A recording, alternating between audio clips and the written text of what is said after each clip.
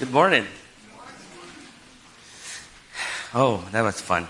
1 Peter, chapter number 1. 1 Peter, chapter number 1, and verse number 4. We're on point number 2, on lesson 2. We talked about real faith promises hope, and now we're going to talk about real faith promises heaven. All right, that's the blank you got there on Roman numeral 2. Real faith promises heaven. I'll read to us our first verse here, and then we'll continue. I will pray, and then we'll continue our lesson today. 1 Peter chapter number 1 and verse number 4. If you need some papers here, there's still some. I'll give you a chance to get that. 1 Peter 1 and verse number 4. Real faith promises heaven. All right, let's read. I'll read it to you. You can follow along. To an inheritance incorruptible and undefiled, that faded not away, reserved in heaven for you. All right?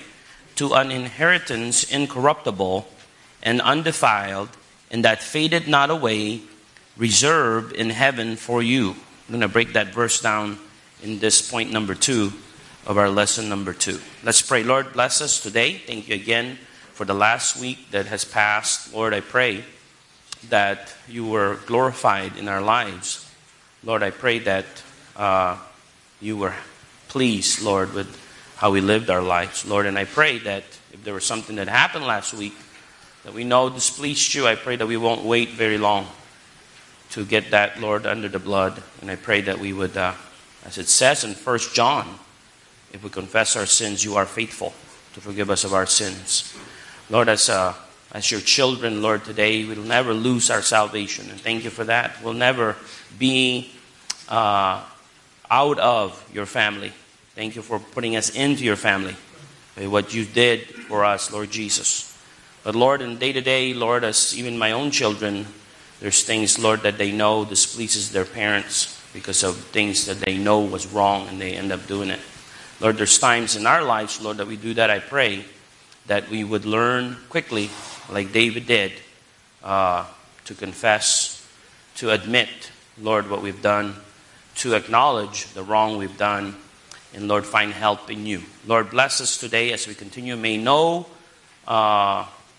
sin linger in our hearts, for that will really, really distract us from following where you're leading and in listening to your word. Sin is what keeps us from it. And Lord, I pray today that we'll let the word keep us from sin. And I pray that you'd bless, we ask, as we look at your word now, as we get some hope of heaven. We ask that you give us encouragement. And again, it challenges us to be thankful. We belong to a local church. And it will also give us motivation and love for others that are not. That we could invite them. We could let them know about you. And that they can get saved themselves. Lord, we ask it in Jesus' name. Amen and amen. Jesus is liberal in the sense that he is willing to give to every man that come to him the gift of salvation. He's a liberal God in that way. His gift never runs out. His grace is greater than our sin. There's not an amount of sin that you could do that his grace will not enable you to be forgiven. Now, he said, if grace abound, then you could sin. He said, God forbid. That was not the purpose of grace. The purpose of grace is not for you to continue in sin, but to give you victory out of sin. And so, don't misunderstand his graciousness, all right? And the Bible talks about sometimes we will abuse it, okay? It gives us that thought that we can abuse the grace of God. So don't abuse the grace of God. Don't be in rebellion and say in your mind, well, God will forgive me anyway, so I can just sow my wild oats and just do whatever I want to do because eventually he'll forgive me anyways. Okay, that's not a good way of living.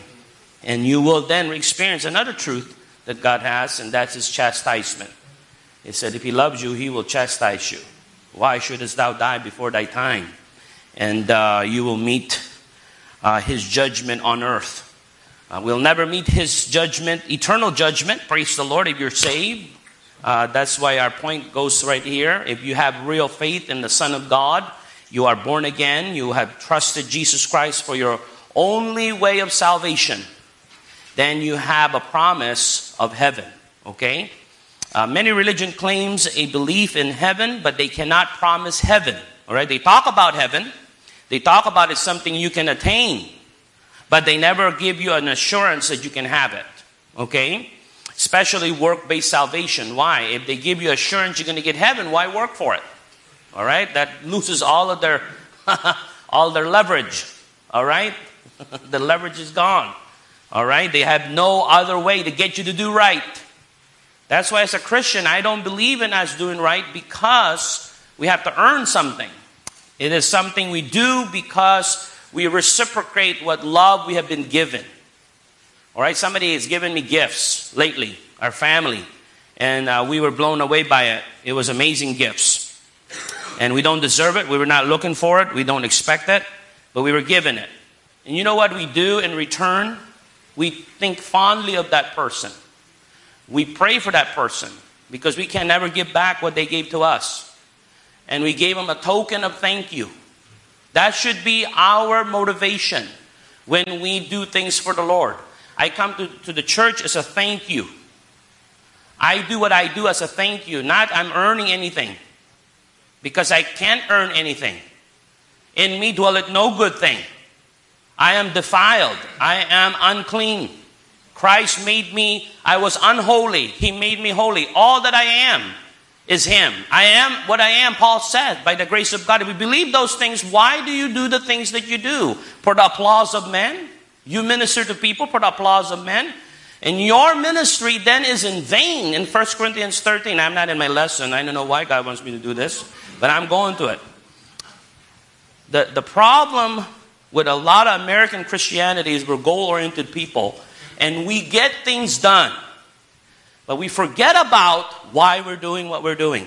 And we run people over when we do what we're doing. You're in my way in my ministry. Get out of my way. If you're in my way, you're not fulfilling my program. And you hurt people? Trying to do God a favor? You think God's happy with that? When you're hurting one of your brothers and sisters, you have no problem talking about them behind their back so you can look good in front of other people. How debauchery is that? It's how wicked that is. That is like the devil. And so, my friends, I pray that as we are living the Christian life, our motivation is love. And then He promises rewards. Pastor has very, very well has illustrated for us the different things that God promises. But that's not what motivates Chris Barron. I've learned that a long time ago. I know I'm going to get those things. I don't deny that. But that's not what motivates Chris Barron. I don't do the things for my wife because I want her to feel like I'm a good person. That is so, because she knows I'm wicked. She knows I'm wicked, guys. I do it because I love her. I do the things I do because I love you. I'm teaching today because I love you. That should be my motivation as a Sunday school teacher, as a kids club teacher, as anything you do, as a nursery worker. You do it because you love God. And you put up with the mess. That's why I can deal with hard-headed people. Why? That's why Pastor has pastored for 40 years. Because we love God. We're doing it for God. And in loving God, we end up loving you. Because God loves you. That's how it works. That's how it works. And so, may I challenge us today, please do not do anything you do for the applause of man, for the credibility or the credential you get because of what men see you doing. Do not do that. You're wasting your time. You're wasting your time. Don't do it for them. Don't do it for the God of heaven. Because the God of heaven knows your heart. And if He sees she's doing it despite everybody else, she's doing it despite of if she gets credit or not, she's doing it. You know what? I love it. And I'm for that person. Okay? And when you get to heaven, you'll enjoy it so much more. Because then all the things you've done will last. All right? The applause of men is only done here. I don't see any applause in heaven. It's not recorded for us. At least maybe there is. Let me know. There's a lot of singing and shouting, but you don't find people clapping. Anyways, you can have that if you want it. I always say this, the applause of men are cheap. But a true word of a friend to encourage you is needed. Don't mistake that. All right? Not all encouraging words are bad. Not all compliments are wrong. Just when you get complimented, don't think that you're all that. Okay? Just like when you're criticized, don't think that you're all that either. All right? Criticism has a level of truth in it. They don't know your heart, so they could criticize you, but they don't know the whole thing. But there's a level of truth in that. And so is with compliment. It's the same thing you do as water on the duck's back. You let it roll over you. Okay? You don't believe all the compliments you get. Because you know full well they're not that true. Okay? You just are thankful that somebody thought you were something. Just say thank you. That's the best way to do it. Thank you. Oh God, they don't know. Thank you. You know? So when I get criticized, you know what? I'm so glad they don't know the rest of it. If they only knew. Whew. So if they only saw a little bit of it, praise the Lord, God protected me. Anyways, I don't know why I'm saying all this. Let's go back to our lesson. 1 Peter 1 and verse number 4, right? So letter A, it's a real place. It's a real place, all right? R-E-A-L. It's a real place. Under your subpoint there, letter A. Heaven is not a type of mystical nirvana experience, which some religion promotes. It's not a kind of surreal existence. There are three phrases in 1 Peter 1:4 that describe attributes of a real place. All right? And we will talk about that here. First, it is an inherited property. It is an inherited property. The Bible refers to it as an inheritance incorruptible. If you see there, verse number 4, to an inheritance incorruptible. This phrase speaks of a tangible property received. It indicates a literal, physical place. Heaven is not symbolic. It is a real place where we who trusted Jesus Christ will live. All right? Jesus also spoke of heaven as a real place. If you want to go to John, the book of John, chapter number 14. The book of John, chapter number 14, and verses 1 to 3. The book of John, chapter number 14, verses 1 to 3. Very famous verses. Let not your heart be troubled. You believe in God, believe also in me. In my Father's house are many mansions. That is a definite present tense statement. Are many mansions. All right? And a lot of times we misspoke this like he's preparing a place. No, he says there are mansions right now. Look at the phrases it says. In my Father's house are many mansions. If it were not so. See the phrase there? If it was not that way, I would have told you, I go to prepare a place for you. God is not preparing anything. It's already done. He's the omnipresent God. He's not only present in one place, but it speaks also of time. He's omnipresent in time. That means the beginning of time to the end of time. God has no end, no beginning. He has neither father nor mother. He's got no death. He is an eternal existing one. So he has no limit, no time limit, all right? He has already seen your life and the lives of your children and the lives of your grandchildren and then more. He's already been there. He's already been there. Right now we're trying to get into the house. God already knows. We have raised our kids in that house already. We already moved out of that house. We're somewhere warmer already. I'm just kidding. See, we can't put our mind in that because we're so limited. We can only exist at this present moment. But God already sees me if I live to be 80. He already knows who I look like. He said I would look pretty decent. So, no, I'm just kidding. I don't know. He said, kid, you don't need to know that. That's not important. Right? But anyways, he is omnipresent. He's existing in all places. He's neither limited by space, matter, or time. And so he's in every time period. He's already there. That's why the Bible says he's already seated in the heavenlies. All right? He's already rejoicing. To him, the tribulation already happened. The great white throne is already done. That's why he speaks of it so authoritatively. He says it like it is, because to him, it's already done. It's already been done. Now the Bible is for us. That's why prophecy is for us. All right? And it helps us. And down the road, we'll see that the truth of the Word of God will happen. Because he is omnipresent. Just that. That's just one of his attributes. Makes us want to worship him. Makes us want to fall down and ask him for every decision we're having to make. Just that truth. We would do that. Because he knows what will be. He knows what has been. He knows what's going on. And he knows what will be. That's why if you have any children, ask God every day. Help me. What do I need to do now? Because you already know. You already know down the road. Help me. What do I need to do now? And so, pretty incredible. In my Father's house are many mansions. It's a definite statement. It is there.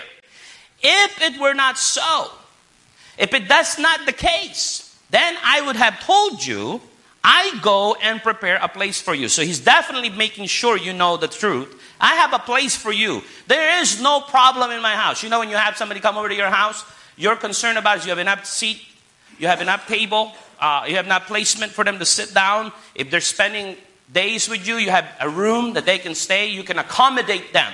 Jesus is saying to us on John 14 is, I have more than enough room and they are ready. Come on in. That's what he's saying. I have no problem accommodating. You are welcome. Come. And as a child of God, God says, you can stay home. We're forever millennials. We don't have to leave. All right? 30-year-old, 40-year-old, eternity. You'll be in Papa's house forever. All right? Praise the Lord. He's eating out of his table. That's not American. All right? But that's what God promised. So I'm happy about that. In this life, though, you need to work. All right? There's a Bible truth for that. Look at this. And if I go and prepare a place for you, I will come again and receive you unto myself, that where I am, there ye may be also. If I can define heaven, very simply, is where God is. Is where Jesus is. I can't explain it to you. I don't know what's there. I don't even know what the Bible tells us about heaven.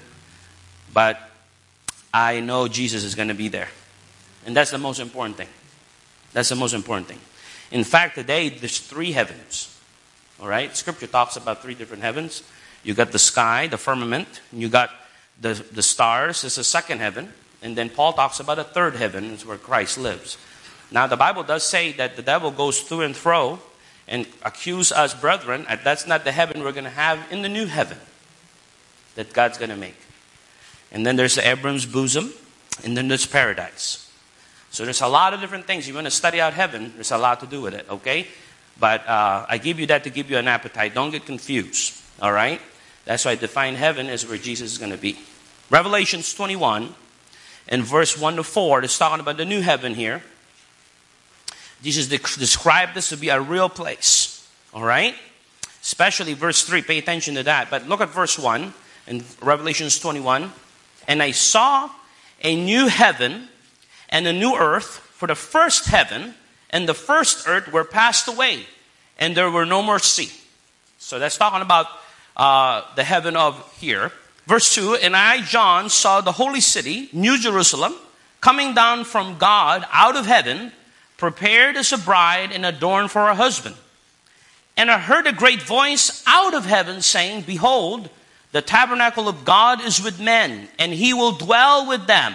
And they shall be his people, and God himself shall be with them and be their God. If you study the tabernacle of Exodus, that was his idea. The very idea of God was to dwell with men. Why? Because in Genesis 1 and 2, chapter number 1 and chapter number 2, where do we find God? There was a thought that revealed to us that God was walking with Adam and Eve every day. It was a place that they dwelled together. All right? Before sin was in the picture, God walked on the earth with Adam and Eve. We know that from Genesis chapter number 3 when they fell. Because God was walking as He is. He's faithful. We're the unfaithful ones. We are the ones that fail. He never fails. And so He's walking the same way He's walked before. And He asked Adam, where art thou? Sin kept him. He was preoccupied with what he did, and he had to figure out how to take care of the problem. He sewed fig leaves and covered themselves up. So heaven is going to be a place where God is going to dwell with us, right? And look at what it says, verse 4, and God shall wipe away all tears from their eyes, and there shall be no more death, neither sorrow nor crying, neither shall there be any more pain, for the former things are passed away. What we're looking forward to is that place. It's a real place. Jesus Himself, our living hope, is there. What a great day it will be when we go to this place and see Him. Heaven is also an incorruptible place. 1 Peter 1:4, we read it, says it's an incorruptible, undefiled. In heaven, there is no rottenness or decay or mildew or rust. And for all of us OCD people, it is going to be great. And for you that don't care, you're going to be happy too. Anyways, I hate all the things that destroy, right? I like it perfect. And heaven will be such a place. Right? Revelations 21:27. We're still there, right? Revelations 21:27.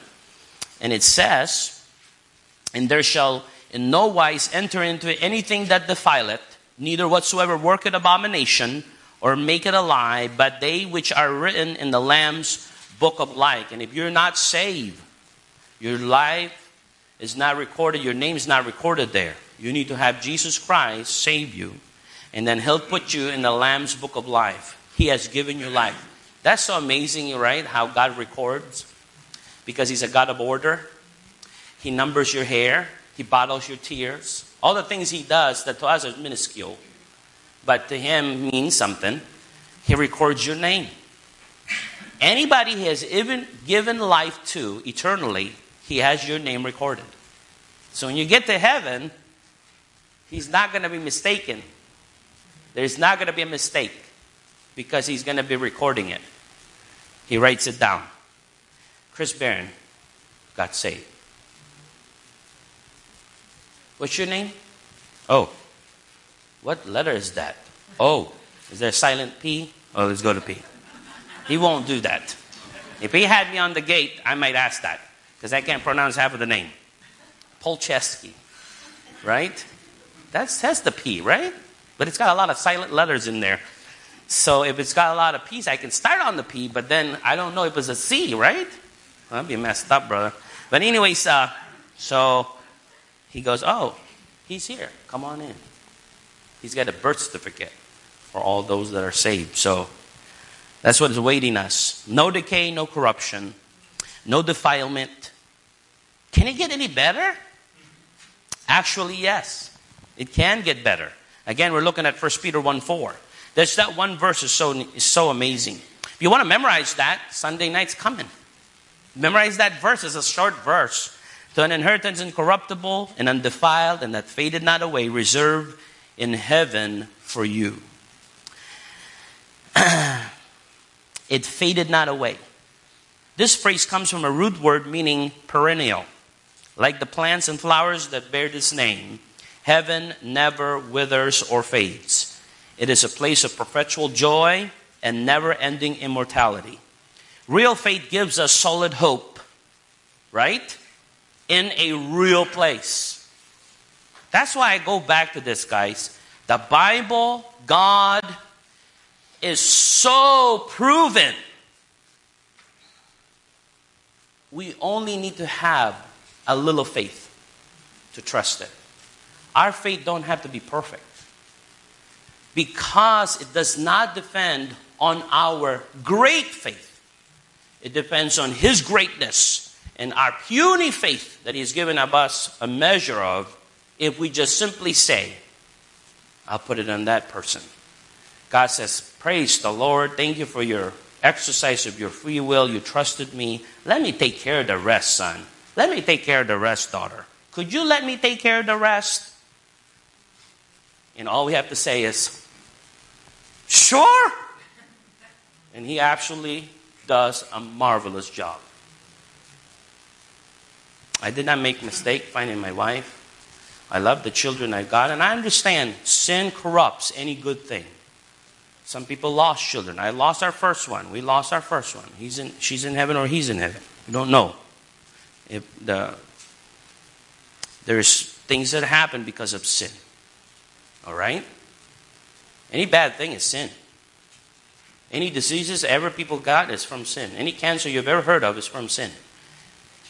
Anything that deteriorates, you buy a brand new car and it's falling apart, is sin.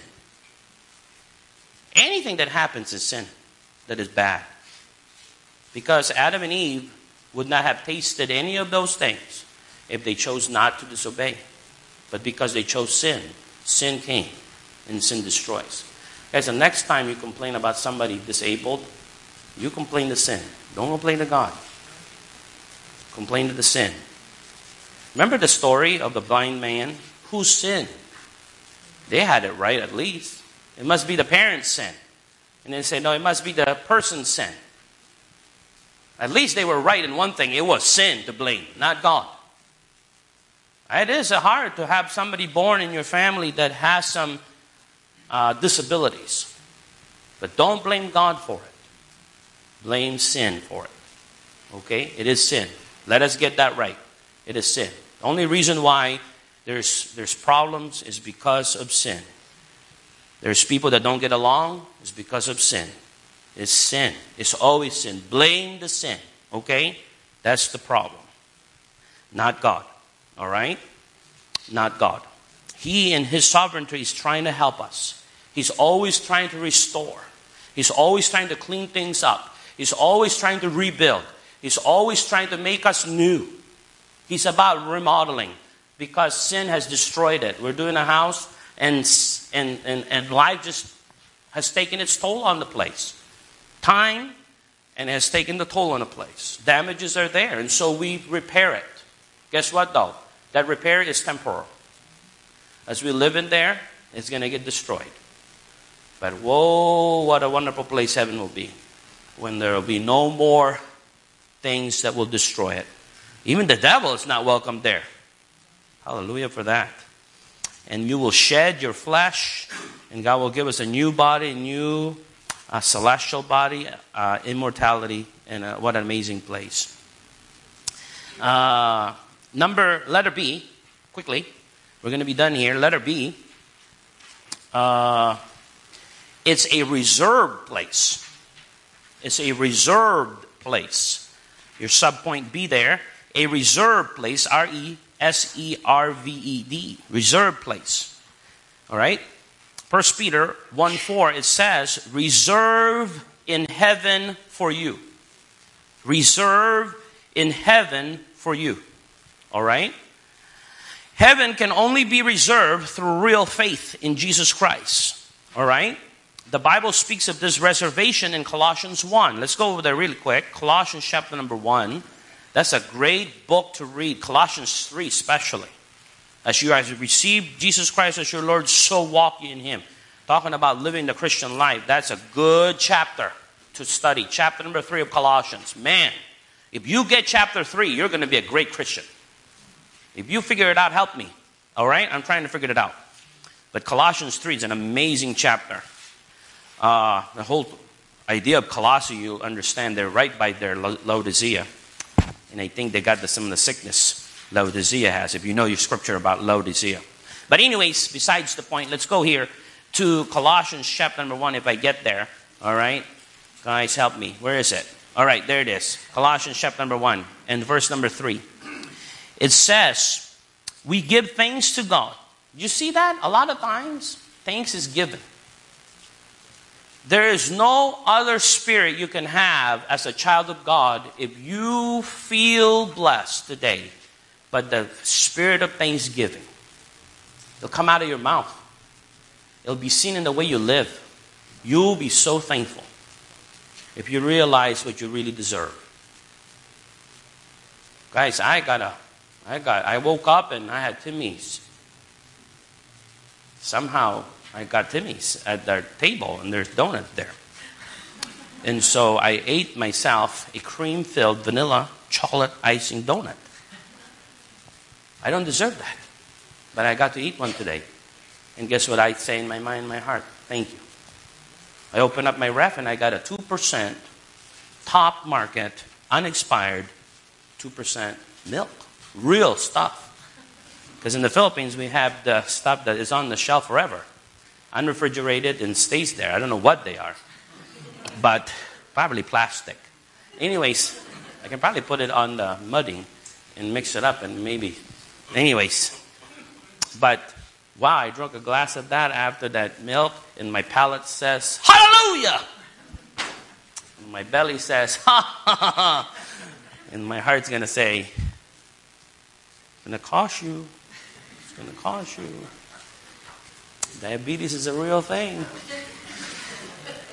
And so, anyways, besides all of that, focus on the taste of the mouth. Hallelujah, right?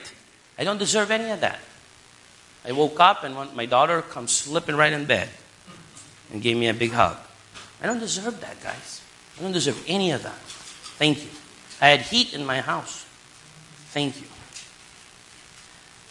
Man, if you live like the scripture tells us that we don't deserve a thing, and you get all of those things all the time, there's nothing, I think, as a Christian, you can have a spirit of thankfulness. And it'll help you not complain. Because being thankful and complaining, they don't go. We don't sing about that on Thanksgiving. All right, everybody, sit down. Let's complain. All right, you start. What do you have to complain about? Well, it's the spirit of Thanksgiving. Let's complain. Okay, you. What are you complaining about? The turkey? What, you didn't like that was oven roasted? You wanted it a bit deep fried in peanut oil? All right, let's get that next year. I don't know. I'm so thankful. We need to be thankful. We need to be thankful. And then we got all this to look forward to. Man, if it's rough for you now, the best is yet to come if you're saved. Don't be jealous in the world. Psalms 37, there was a guy that looked in the world and said, they have everything and I don't. I don't have the nicest house. Barely making it. Don't have the cars falling apart. It's oil dripping. It's not. And you get so bogged down with what you don't have. And you forget you have something they don't have. You have Jesus. And if you have Jesus, you have more than most people have. I don't care where they live. I don't care what kind of houses they have. I'm just saying to you, Christianity, if you just settle in a little bit and really understand what God has done for us, there's nothing you can say but say thank you. Well, the scar, well, it's only good for now. Let's just work harder and prepare and let God do the rest of it that I can't do, right? And then he normally does. He normally does provide. He's a great Jehovah that provides. We give thanks to God and the Father of our Lord Jesus Christ, and always for you. Here's the intricate part of thanksgiving and prayer. Because when you realize the truth that everything comes from God. I'm preaching my morning message. That's why I shouldn't be preaching a lot. But anyways, because it gets all put together. But when you pray, you exercise faith in somebody that you know has done it and not you. And then when it happens, you thank Him. You are so thankful because He is faithful. He has promised if you do what He says and you obey in His grace, you find that He is true. We give thanks to God and the Father of the Lord Jesus Christ, praying always for you. because I can't do it. There's so many different questions have been asked me, and I'm not even the pastor yet. I'm just an associate now, but it's anticipating to be that, and I got people have things in their life that are very, very serious. And they've asked me, what would you do? And I look at them like, I only know what God says. So let's go back to what God says. And in the end, I always say this, I can always pray for you.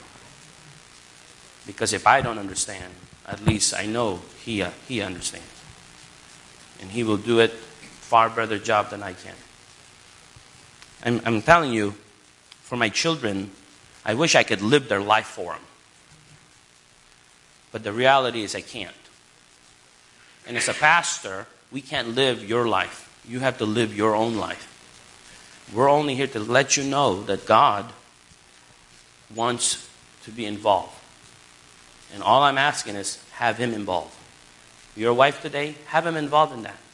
You're a daughter that lives in your parents' house, have Him involved in that. You're a son that lives in your parents' house, you're starting your life, you're getting a job, you're looking for a partner in life, you're looking for a relationship, a solid, real, serious relationship. Ask God. Ask God. I can't pick for you. My situation was totally different than yours. There's only one Elizabeth. You can't have her. I already got her. And the way to get her was different. In the sense of my circumstance and situation in life was totally different. You have to pick your way and you have to ask God to help you. And that's what is so special. That's what's so special. If you ask anybody that have gotten married and they're married today, their life is so different than one from another. I can give you the principles. I can give you God. I can tell you what God says. Then you have to make some choices. All right? And you have to get in with God. And He will help you with all those things. Since we heard of your faith in Christ and of the love which you have to all the saints, for the hope which is laid up for you in heaven, whereof you heard before in the word of truth of the gospel. There's always a link in Scripture between faith in Jesus Christ and hope in heaven.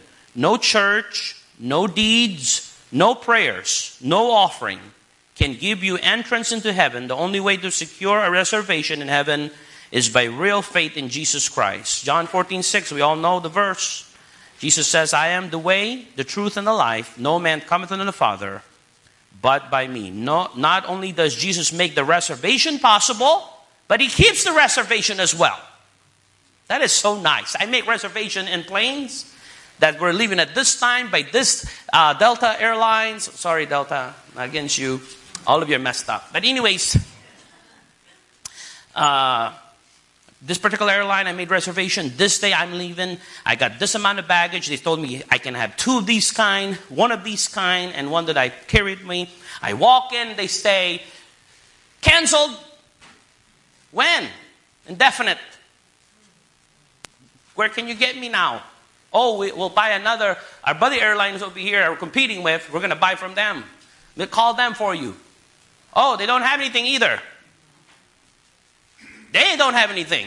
We don't have anything. Sorry. Wait till next week. Oh, but I made reservation. This is 3 months ago. I bought the tickets. Sorry. Here's the number you can complain. Wait 5 hours. You get the next person. They'll tell you, we'll ship you to this person. Get to that person. I'll give you back to that person. Hey, sorry. Right? Well, the reservation with heaven is not kept by men. It's kept by God, right? Look at 1 Peter 1:5, the next verse. Who are kept by the power of God through faith unto the salvation ready to be revealed in the last days. Look at this last verse I'm going to read to you. Ephesians 1:13. We're going to be done. Through verse 14. In whom ye also trusted after that ye heard the word of the truth, the gospel of your salvation, in whom also after that ye believed. After that you believe. After you trusted Jesus Christ. So a lot of people are, oh, I don't feel saved today. And the doubter comes because the devil wants you to doubt. And you doubt and doubt. No, if you did what God says, and if you happen to remember and jot it down, and then later after you believe, all of these things comes, there's just a verse you need to memorize. Look at what the verse says. In whom also after that you believe, you were sealed with the Holy Spirit of promise, which is the earnest of our inheritance. I had to put an earnest on my house. I didn't know what that was. But praise the Lord, I know what the Bible means. An earnest is a way to say to you, I am serious about this purchase. So here's an earnest down money that I give to you. You cannot offer this house to anybody else. It is mine. I'm giving you $5,000 to keep it. It's mine. They have it in their bank. And that is law in our country. In your purchasing, that is honorable. They can't sell that until I make a decision if I want it or not. Who is the earnest of our inheritance? The Holy Ghost. When we get saved, the Holy Ghost comes inside and God says, you are mine. The Holy Ghost doesn't leave you. Praise God. Praise God. Hallelujah for salvation. It's fully paid. Who is it? In earnest of your inheritance until the redemption of the purchased possession under the praise of His glory. Until the closing date. When the lawyer signs all the paper and you sign 97 pieces of paper for a little dinky house. And he gives you, with a little smirk, because he's eccentric, passes it to you and smiles. You're now a proud owner of a New York residence. You walk out of that wonky office, and now I have a house. Hallelujah, right? With Jesus Christ, he says, I got the earnest. Closing date is coming. Pastor's been preaching about it. The trumpet will blow. The King will come in the air. He'll call us up. Closing date. He's got the keys. Woo! Out of here. Honeymoon time. Let's pray. Lord, bless us, we ask. Guide us. Thank you for the promise of heaven. Our real faith, give us heaven. It's not something we wish we could have. It's not something, it's something we know we have because of a real faith. Bless in Jesus' name. Amen.